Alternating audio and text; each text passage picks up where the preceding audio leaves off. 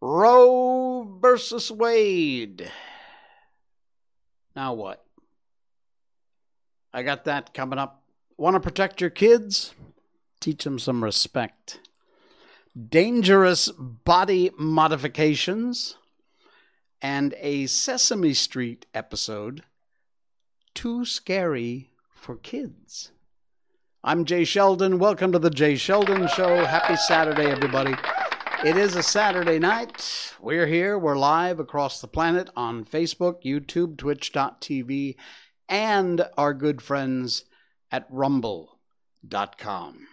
Please, if you can, head over to Rumble.com. Check out our live show, all of our library of all of our past 230 shows. This is our 230th show. And you can find it all there on Rumble.com. /J Sheldon. Easy to find. Actually, I think it's /C. There's a link in the show notes in our description down below. Just click that link and click subscribe while you're there. Please do subscribe. It doesn't cost anything. It's free and it helps us out tremendously. It really does. I can't tell you how much. Whether you're on YouTube, our YouTube channel, Facebook, Twitch.tv, or Rumble especially. Please do hit the subscribe or follow button over there. And hello to all of our podcast listeners. Yes. Across the U.S., Malaysia, India, Australia, the UK. We got listeners around the planet. Thank you so much for that. Zane has joined the stream. Hello, Zane. He says, in South Africa, children with HIV were so common. Sesame Street had a character with HIV. I applaud them for that. It's a part of who we are these days, and not only in South Africa, but sadly there, but around the planet, really. Wow, that's cool. Sesame Street nowadays has changed. It's gotten a little woke, a little too PC, but you know. Hey, I knew the guy, by the way. I was friends with the guy who created the Big Bird. Was it the Big Bird costume? I think it was the Big Bird costume. I forget his name. It was back in Connecticut. But what was his name? He was a part of public television and PBS in Connecticut. And it was something to do with Sesame Street. I'm pretty sure it was the Big Bird costume. I did know, Toys R Us, the giraffe? Now this I remember, Helen Hedden from Cornwall, Connecticut. She actually sewed together and created the first Toys R Us giraffe costumes. I know. I've grown up with the weirdest, coolest friends. But yeah, absolutely true. Helen Hedden, a million years ago. And I haven't thought about Helen Hedden in ages. In ages. All right, one thing I do think about almost every minute of every day is this little lady.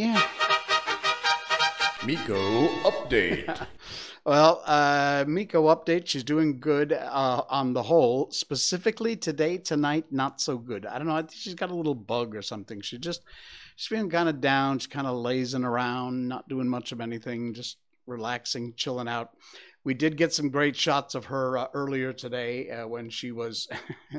This is her typical pose when she's playing with a toy. Butt in the air, feet on the ground, and away she goes. She's also, as I told you before, she looks skinnier because she has lost so much fur during this shedding season that it almost seems kind of not normal. But... if it keeps going, we're going to take her to a vet and have her checked out for allergies because it's just a little weird. Okay, that's probably not a good porn shot there of Miko. But anyway, overall, she's doing great. So there you go. Now you got updated on the Meekster and what's happening with her. All right.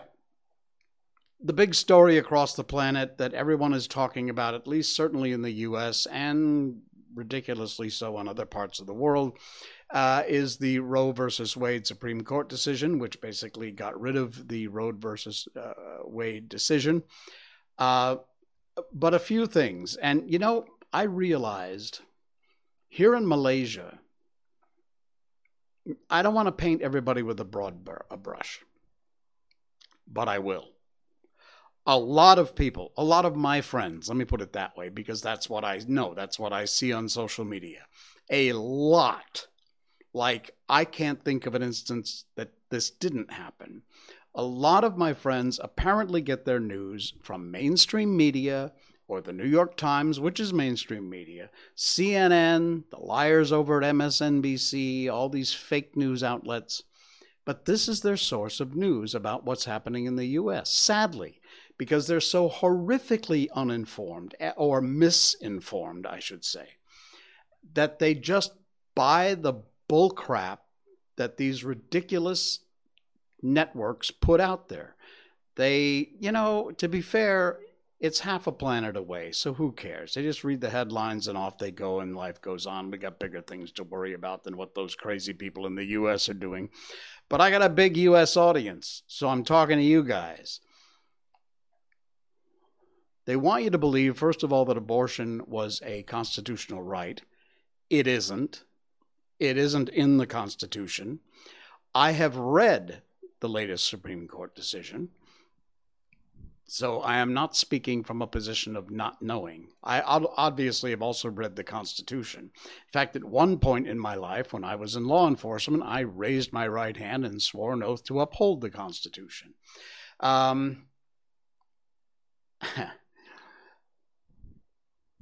It does not make abortion illegal. It doesn't. All it does is to throw that decision back where it belongs, to the people, to the states, where the people in the state can vote or send representatives. That's how democracy or a constitutional republic works. You vote for people you want to represent you, that will represent your views. You put them in the legislature, the state house, the state senate, and they vote. And the states individually will vote whether or not they ban abortions, whether abortions are legal at some point in the pregnancy or not, or no abortion at all, or abortions are completely legal. It isn't to the federal government to decide that, and that is what the Supreme Court has said. Rightly so. That decision is not a constitutional thing. It has to do with states, and the states are the one who should decide. It absolutely did not ban abortion. And by the way, to these people who just take this and try and scare the crap out of you, I see this all over the net. The next thing they're going to come for gay marriage. It's not even mentioned. It has nothing to do with the right of gay and lesbian people to marry, which you have in the United States. Zero, nothing, kosong. So get off of that horse and stop spreading that kind of bullcrap, fake junk around, because it's not true. Do you just like to click retweet because it's easy, or do you actually take a moment to research the crap you're putting out there before you click the retweet button or send on Facebook or wherever your platform is? Do you take the time to actually find out what the facts are? You should. Otherwise, you're no different a source of misinformation than these idiots at CNN and MSNBC. I get the same kind of reaction from my friends here in Malaysia, who obviously get their news from one of these ridiculous outlets and don't bother. And again, like I said, we're a half a world away. We really don't give a crap what goes on over there, but people will make comments. And I can tell from the comments they're making, they're as misinformed as you idiot leftists are in the U.S. But I wanted to attack this from another angle. This show, we do, like I just did in the last few minutes, get a little political now and then, get a little, I'm a bit of a right-winger. You don't like that, find another show. I really don't give a crap. But I like to attack things from a different angle. I like to twist things around. I like to see things differently. We don't spend a whole lot of time on this show doing a lot of controversial stuff. Occasionally, like just now, we do. When I feel strongly about something, especially misinformation you morons rely on from these idiot television channels or newspaper head. It was actually in the headline of the New York Times. It said the constitutional right of abortion. In the New York Times. Not that that should surprise you. It doesn't surprise me. But yeah, it was actually... Okay, moving on. I wanted to attack this Roe v. Wade thing from a different angle. You get pregnant. I'm speaking to the women in the audience. I know I have a very large male audience. I don't know why, but for some reason this show skews hugely male, like 10-1 on the demographic gender scale. That's for those people, I guess, who identify as female. So if you are a woman, not identify as female, because if you identify as female and you're actually a male, you can't get pregnant. But what do you expect when you get pregnant? The World of Buzz, that we use a lot on this show, came up with this very cool article, and I had to share it because it kind of relates to what we're talking about, because there are some people who are going to wind up pregnant, who will stay pregnant and give birth, who might not have been able to before, or might not have wanted to before. Anyway, this is such a cool article. The link's in our show notes. You want to read the whole thing, please do. Give them a click. Expect the unexpected. Here's what 5 Malaysian moms wish they knew before they got pregnant. Now, I know this is written for Malaysia, but it applies anywhere on the planet. If you're pushing out a puppy, this has to do with you. So, morning sickness, more like all-day sickness. For an expectant mother, pregnancy is more than just producing offspring. It's about putting her body through a huge amount of change to create a human life. And to reflect that, the process of pregnancy from start to finish is one giant mixed bag of challenges, weird body functions. There could only be so much one could learn from gynecologists and other mothers. So let moms-to-be know what to anticipate from this roller coaster ride. They asked a few precautionary tales from some Malaysian moms about what to expect, the things that you either don't hear about or people don't talk about. Number 1, it's a lot more painful and nastier than what Hollywood would have you believe. We mentioned before you shouldn't outright trust the internet when it comes to your OBGYN needs, but there's more places that are more ill-suited for setting your pregnancy expectations. Definitely it would be Hollywood. Fictional pregnancies often chock full of tropes and inaccuracies that have filtered many audience members with unrealistic expectations, that women go through in their pregnancies. This woman is quoted as saying, "I was pregnant with my first child at age 28. For the first 4 months, I lost a lot of weight and vomited nonstop through my first trimester. The experience was eye-opening, as I'd only heard of beautiful stories regarding pregnancy." Number 2, your legs are your body's MVP during pregnancy. Get schooled on what varicose veins are. Large swollen blood vessels found primarily in the legs, but they can show up anywhere on the lower half of your body, and that, by the way, includes your rectum. Yikes. These veins look purplish in color, usually visible above the surface of the skin in the form of lumps. Varicose veins can affect up to 40% of all pregnant women. This one woman says, "Both my legs experienced varicose veins, which appeared from my thighs to my ankles. I never expected I would get to this condition." Sleep becomes a very precious commodity when you are expecting. A lot of people tend to underestimate how pregnancy can affect a woman's sleep schedule. It's said that around half of all pregnant women suffer from insomnia, which can be quite detrimental. Sleep is so important to everybody's health care, men, women, whether you're pregnant or not. It's very essential to prenatal care.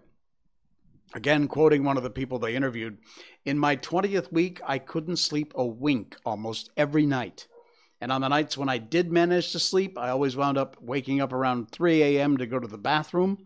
Once I'm done with my business, I can't go back to sleep anymore. Number 4, I never expected my 3 pregnancies to be so wildly different from each other. So whatever you may have experienced in your first pregnancy may not necessarily be what you're going to experience in your next one. It can be a very fickle phenomenon. No matter how often a woman experiences it, there are always some psychological issues around the corner that's bound to blindside them.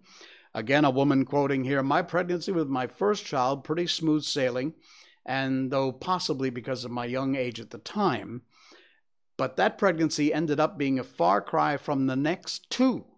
For my second pregnancy, I couldn't walk more than a few feet without morning sickness setting in. So what she experienced the first time ain't exactly what she experiences the next times.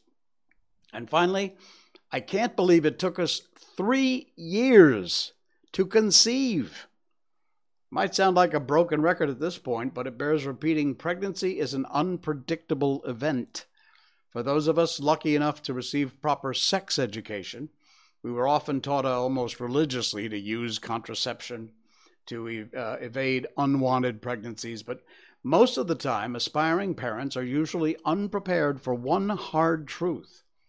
Skipping contraception does not always mean you can immediately get pregnant. Again, quoting from one of the people they interviewed, we had to learn the hard way. There's more to reproducing than just having unprotected sex a few times. We failed to consider many aspects like my ovulation cycle, my age, my genetics, even my husband's sperm health should have come into account, as it turns out. There's a lot that goes into it, and it isn't so easy as just deciding you want to have a kid and then it happens. It doesn't always happen. Conception, not necessarily a smooth journey. This goes on a bit. Check it out. The link is in our show notes. Very cool article and very informative article too. And like I said, I thought what with the comments I wanted to make in the beginning about abortion in the U.S. and the Roe versus Wade decision, this might be some piece of information y'all could use. So there you go. Links in our show notes tonight. You want to check that out. All right. So what happens when you do have a child? I don't mean the moment of birth. I'm not going to get into that. Thank you. I mean when your child grows up. Troy Mack on his Facebook page made this post. The link is in our show notes. It's just words on a screen, so I'm not going to bore you showing you the words on a screen. But I do want to read you what Troy wrote, because, man, is it how I feel times 1,000. I wish I'd have wrote this myself. It's brilliant. And it has to do with you teaching your damn kids a little respect. Something that is sorely missing. I notice it here in Malaysia. I really notice it in the U.S. And Troy writes, it is not the police who need to be restrained. It's the public. We've grown into a mouthy, mobile, phone-wielding, vulgar, uncivilized society with no personal responsibility and the attitude of, it's the other person's fault. You owe me. A society where children grow up with no boundaries or knowledge or concern for civil society and personal responsibility. When an officer says, put your hands up, you put your hands up. Don't reach for something in your pocket, your lap, your seat. There's plenty of reason for a police officer to feel threatened. There have been multiple assaults, ambushes on police officers' safety. You saw a video that went viral just in the last few days of some moron. A cop is at a traffic stop. Some idiot, some freak pulls up alongside him, stops his car, gets out with an axe, and charges at the officer. That officer had a life or death decision to make within less than a second, which he correctly made. Comply with the request from the officer. Have your day in court. Don't mouth off or fight or refuse to comply. That escalates the situation. Police officers are our sons and our daughters, fathers, mothers, brothers, sisters. They're black, white, brown, all colors, all ethnicities, all faiths, male, female, they are us. They see the worst side of humanity, the raped children, the bloody, mangled bodies of traffic victims, the bruised and battered victims of domestic abuse, homicide victims, body parts, day after day after day. They work holidays while we have festive meals with our families. They miss school events with their kids, birthdays, anniversaries, all those special occasions we take for granted every day. They work in all kinds of weather under dangerous conditions for relatively low pay in most places. They have extensive training, but they're human. When there are numerous attacks on them, they become hypervigilant for a reason. They become targets. When a police officer encounters any person, whether a traffic stop, a street confrontation, an arrest, whatever, the situation has the potential to become life-threatening. You, Mr. and Mrs. Civilian, also have the responsibility of keeping the situation from getting out of control. Many law enforcement officers are veterans. They've been in service to this nation most of their lives, whether on the battlefield or protecting us here at home.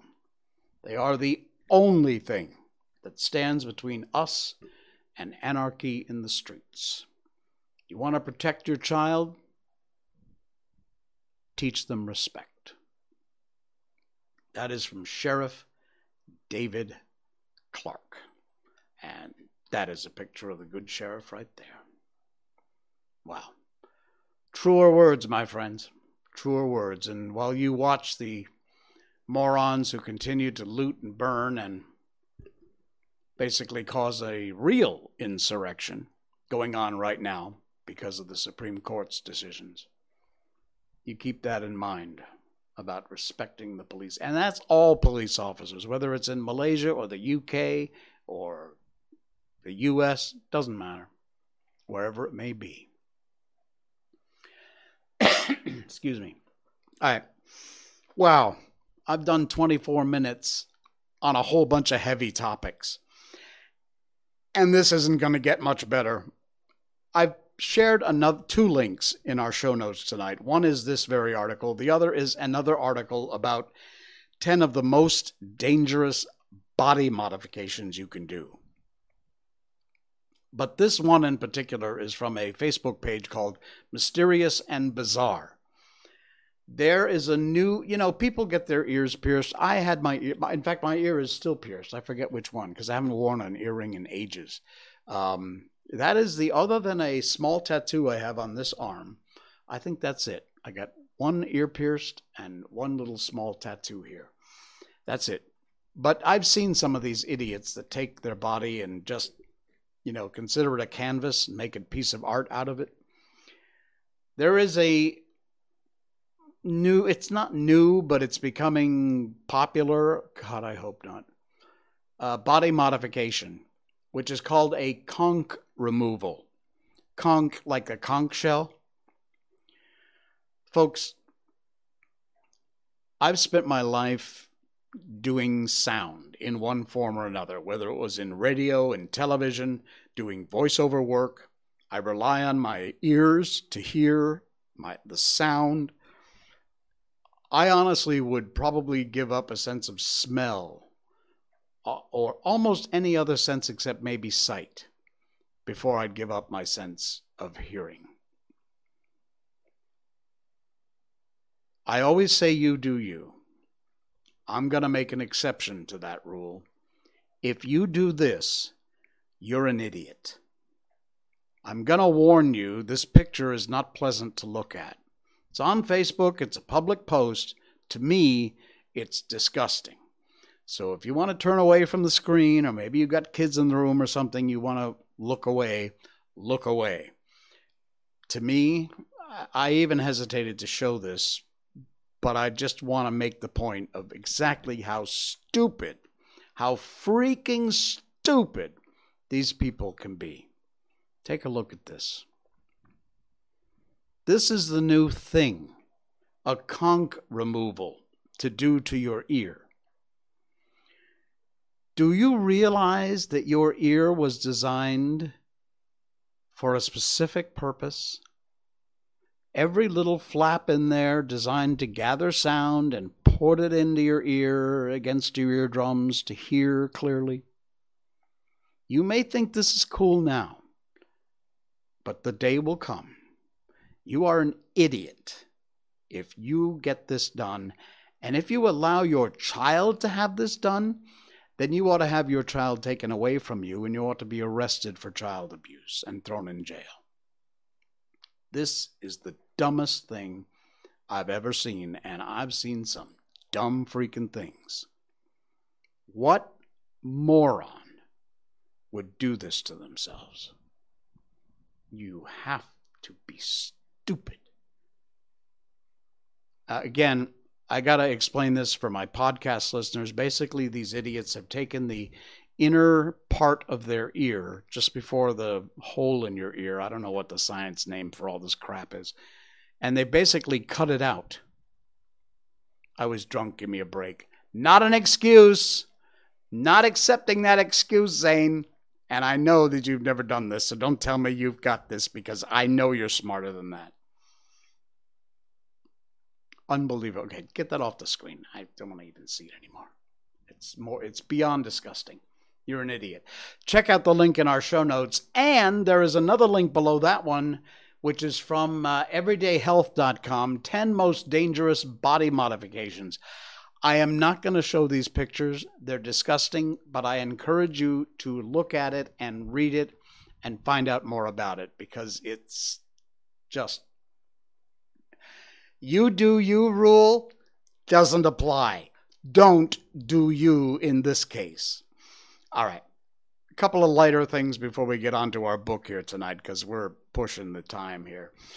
Do you know there is a Sesame Street episode that never aired? No one, until now, has ever seen one episode of Sesame Street. It's been called the Lost Episode. It was deemed too scary for kids after they shot it. After they shot it, edited it, put together, executive producers, whoever, the channel looked at it, PBS, and said, no, we can't air this. It's too scary. This is an article from Upworthy.com. The link is in our show notes, and I'm going to tell you because the letters WITCH are the reason why this episode is too scary. Yes, our dear friend Margaret Hamilton, the Wicked Witch of the West, was the guest star on this episode of Sesame Street. I've watched it. Once upon a time in the mid-'70s, Sesame Street traded its bright, sunny atmosphere, sunny day, for ominous gray skies. Most of us would have probably never known that if it hadn't been for the power of the internet. An entire episode of this children's show has resurfaced online after it was initially pulled off the air for being too frightening for kids. It turns out even Sesame Street isn't impervious to a wayward witch's broom. The video clip starts with an upbeat, fast-talking David, played by Northern Calloway, exiting Hooper's store, struggling his way to make through some gusts of wind. And then he looks up and says, oh, look at that. Something's falling from the sky. And a broom comes, and he catches it just in the nick of time. Well, it so happens Margaret Hamilton, the amazing actress that played the Wicked Witch of the West in The Wizard of Oz, was the guest on the show, and she was playing her character, the Wicked Witch of the West. And it goes on. She tries to get her broom back. She can't get it. Eventually she gets it back. I watched the episode. The link is here. It's the full Sesame Street episode. You can see it there on the video. I'm not going to play it because I will get smacked with such a copyright for infringement. They'll throw me off every channel I'm on. So I'm not going to play it. But the link is there if you want to watch it. It is on YouTube. and you can go check it out. The whole show is there. It's fantastic. I love it. And again, it's just the coolest show. It is a bit scary. You can see how maybe a 3 or 4 year old kid might not have, had the best of time watching this particular episode. But yeah, it is the amazing, rarely heard of, lost episode of Sesame Street. And the link is in our show notes down below. You check it out. It's from Upworthy.com. So you'll see that link in there. That is the article, and the Facebook link is right there to the show. It's very, very cool and very weird. And I've told this story before, but just point of personal privilege here. I have to relate because of not my direct connection, but my very close connection to Margaret Hamilton. When Ms. Hamilton was in a senior citizens home, old folks home, as we used to call it, it was in a town next to where I grew up in Cornwall, Connecticut. And my mom, who was a nursing assistant, was assigned to take care of her. Margaret, yeah, the Margaret Hamilton, the Wicked Witch of the West. My mom said it was such an honor. It was so amazing to talk with this woman and hear the stories she had to tell, which were many, many. And one of the things that Ms. Hamilton used to say was that one of her biggest regrets was that people only remembered her as the Wicked Witch of the West. Now, if you're going to be remembered for something, that one ain't too bad. But she was an amazing actress. She starred in a lot of films, TV shows, episodes of series. She had a long and varied career. Of course, the biggest role of her life was the Wicked Witch of the West and the Wizard of Oz. So like I said, she regretted that people didn't know her for a lot of her other life's body of work in acting.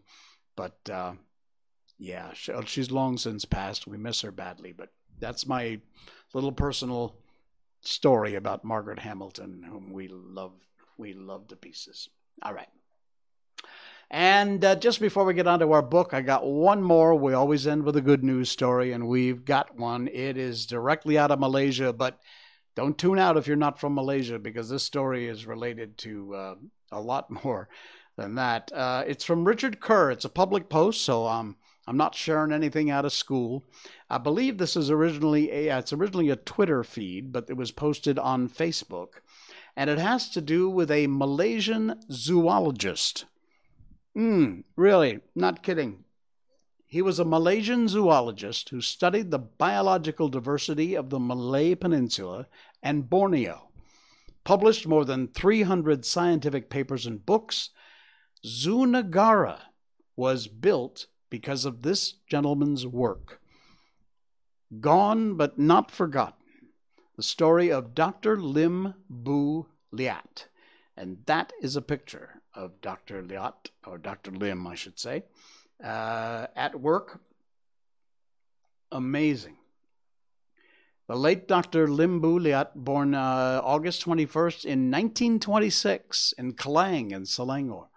The south of Klang, where he came from, was a large village then.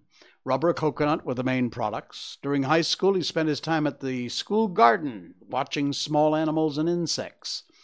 He was 16 when World War II happened. Wow.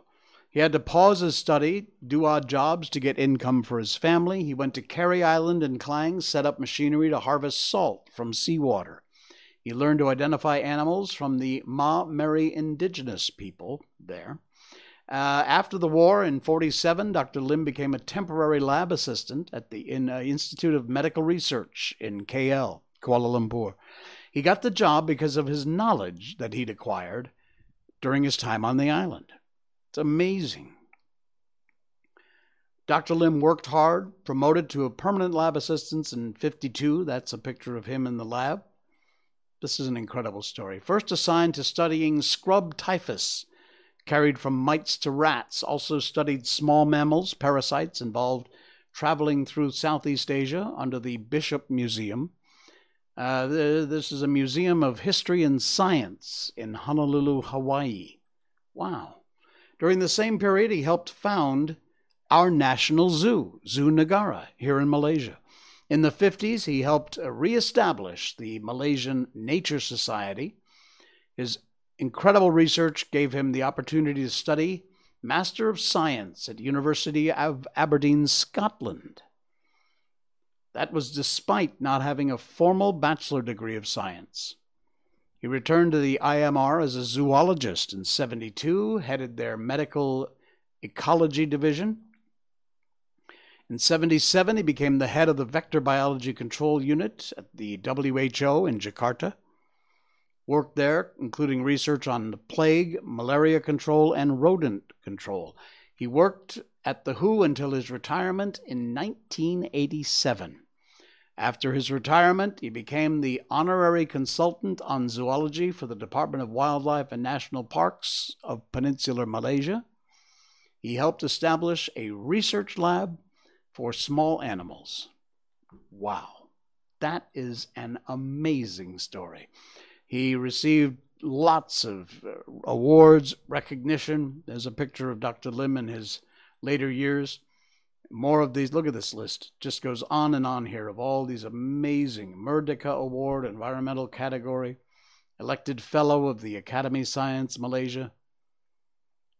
And this week, Dr. Lim was honored and recognized as a Google Doodle.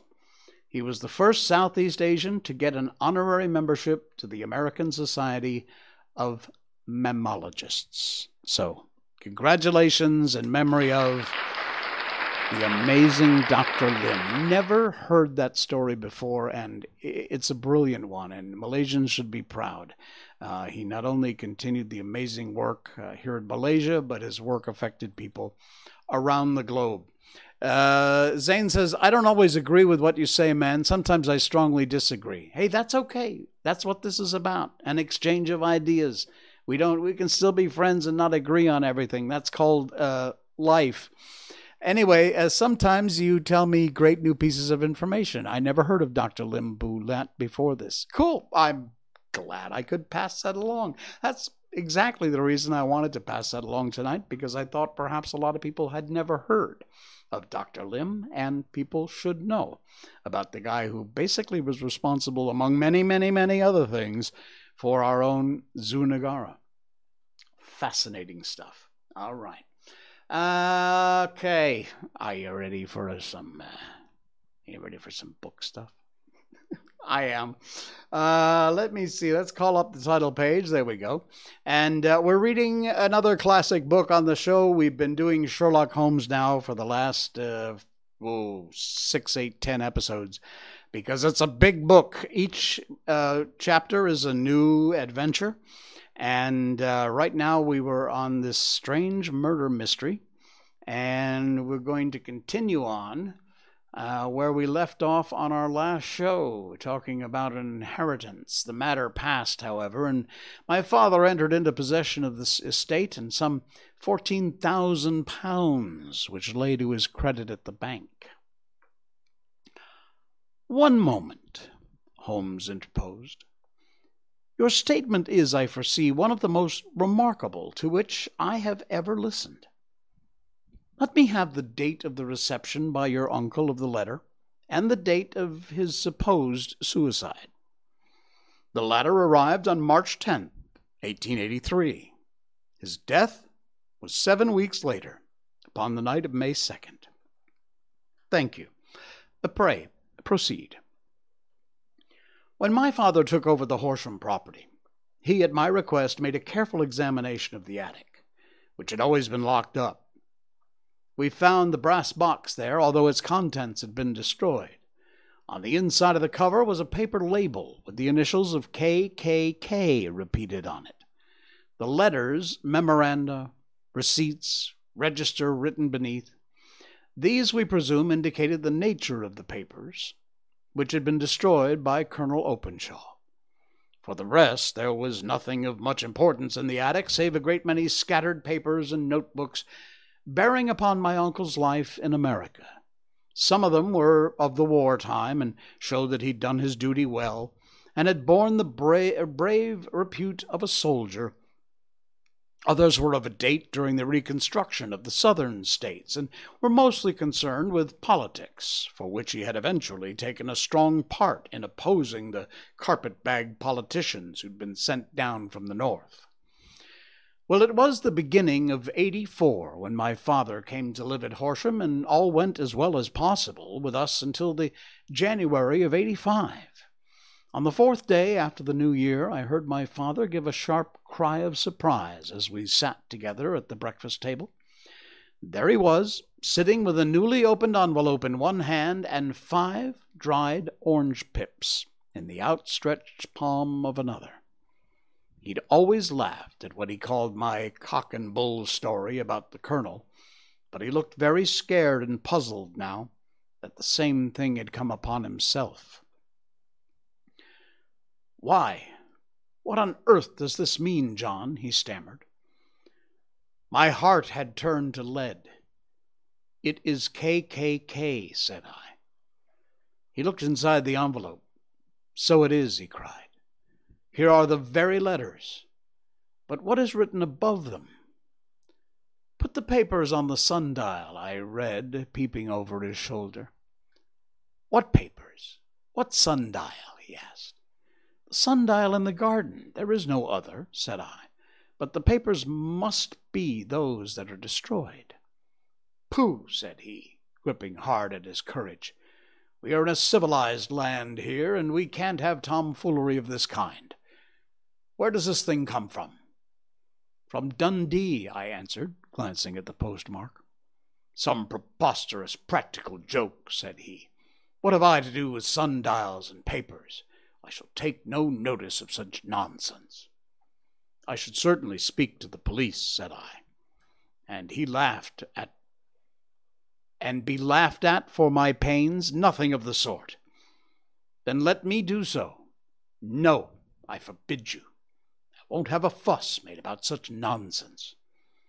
It was in vain to argue with him, for he was a very obstinate man. I went about, however, with a heart which was full of forebodings.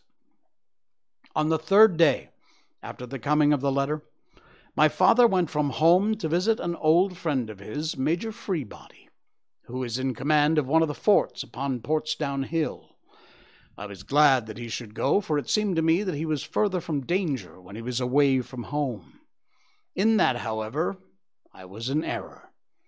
Upon the second day of his absence, I received a telegram from the Major, imploring me to come at once. My father had fallen over one of the deep chalk pits which abound in the neighborhood, and he was lying senseless, with a shattered skull. I hurried to him, but he passed away without ever having recovered his consciousness. He had, as it appears, been returning from Fareham in the twilight, and as the country was unknown to him and the chalk pit unfenced, the jury had no hesitation in bringing a verdict of death from accidental causes. Carefully as I examined every facet connected with his death, I was unable to find anything which could suggest the idea of a murder. There were no signs of violence, no footmarks, no robbery, no record of strangers having been seen upon the roads. And yet I need not tell you that my mind was far from at ease, and that I was well nigh certain that some foul plot had been woven around him. In this sinister way, I came into my inheritance. You will ask me why I did not dispose of it. I answer because I was well conceived that our troubles were in some way dependent upon an incident in my uncle's life, and that the danger would be as pressing as one house as in another. It was January of '85 that my poor father met his end, and 2 years and 8 months have elapsed since then. During that time I've lived happily at Horsham, and I have begun to hope that this curse had passed away, and that it had ended with the last generation. I begun to take comfort too soon, however. Yesterday morning the blow fell in the very shape from which it had come upon my father. The young man took from his waistcoat a crumpled envelope, and, turning it to the table, he shook out upon it 5 little dried orange pips. This is the envelope," he continued. "The postmark is London, Eastern Division. Within are the very words which were upon my father's last message, KKK, and then put the papers on the sundial." "What have you done?" asked Holmes. "Nothing." "Nothing?" "Well, to tell the truth," he sank his face into his thin white hands, "I felt helpless. I felt like one of those poor rabbits when the snake is writhing towards it. I seemed to be in the grasp of some restlessness, inexorable evil, which no foresight, no precautions can guard against." "Tut, tut," cried Sherlock Holmes. "You must act, man, or you're lost. Nothing but energy can save you. This is no time for despair." "I have seen the police." "Ah, but they listened to my story with a smile. I am convinced the inspector has formed the opinion that the letters are all practical jokes, and the deaths of my relations are really accidents, as the jury stated, and were not to be connected without the warnings." Holmes shook his clenched hands in the air. "Incredible imbecility!" he cried. "They have, however, allowed me a policeman, who may remain in the house with me."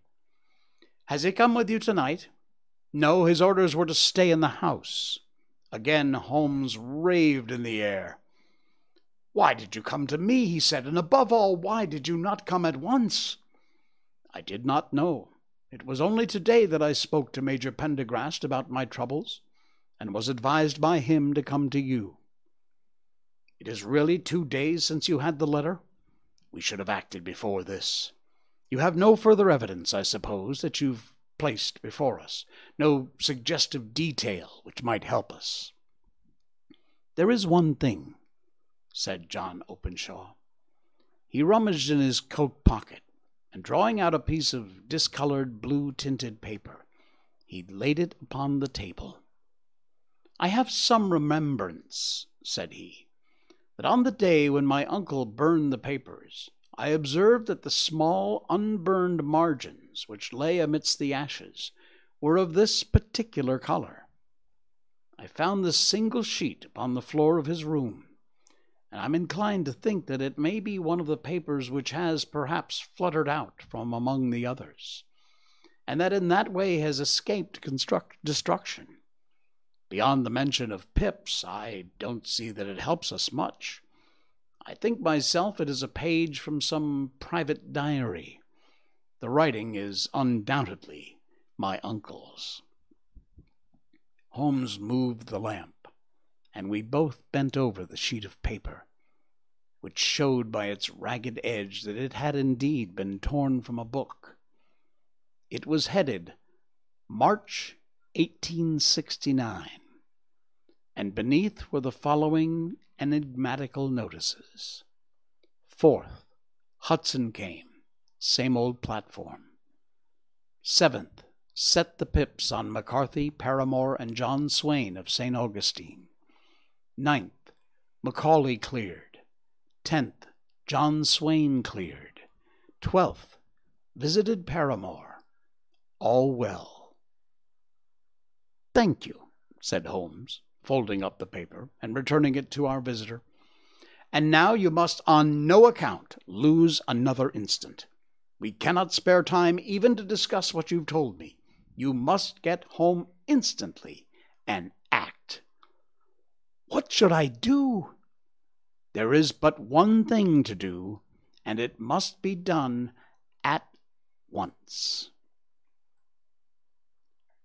And yes, that's where we're going to leave it for tonight. Yeah, we will continue on with the story of Mr. Sherlock Holmes and this latest adventure coming up in our next stream, which will be on Monday night. Cool beans. All right, folks, that's going to do it. And thanks so much for joining us. Please do like and subscribe to our video over on rumble.com, Facebook, YouTube, wherever you may find us. And we really appreciate it. Follow or subscribe over there. It costs you nothing, and it helps out the show a lot. All righty. I have no idea what. Pakistani refugees. Okay, whatever. All right, I'm going to go. I will see you again on Monday night. I'm Jay Sheldon, and this is The Jay Sheldon Show. Good night, folks.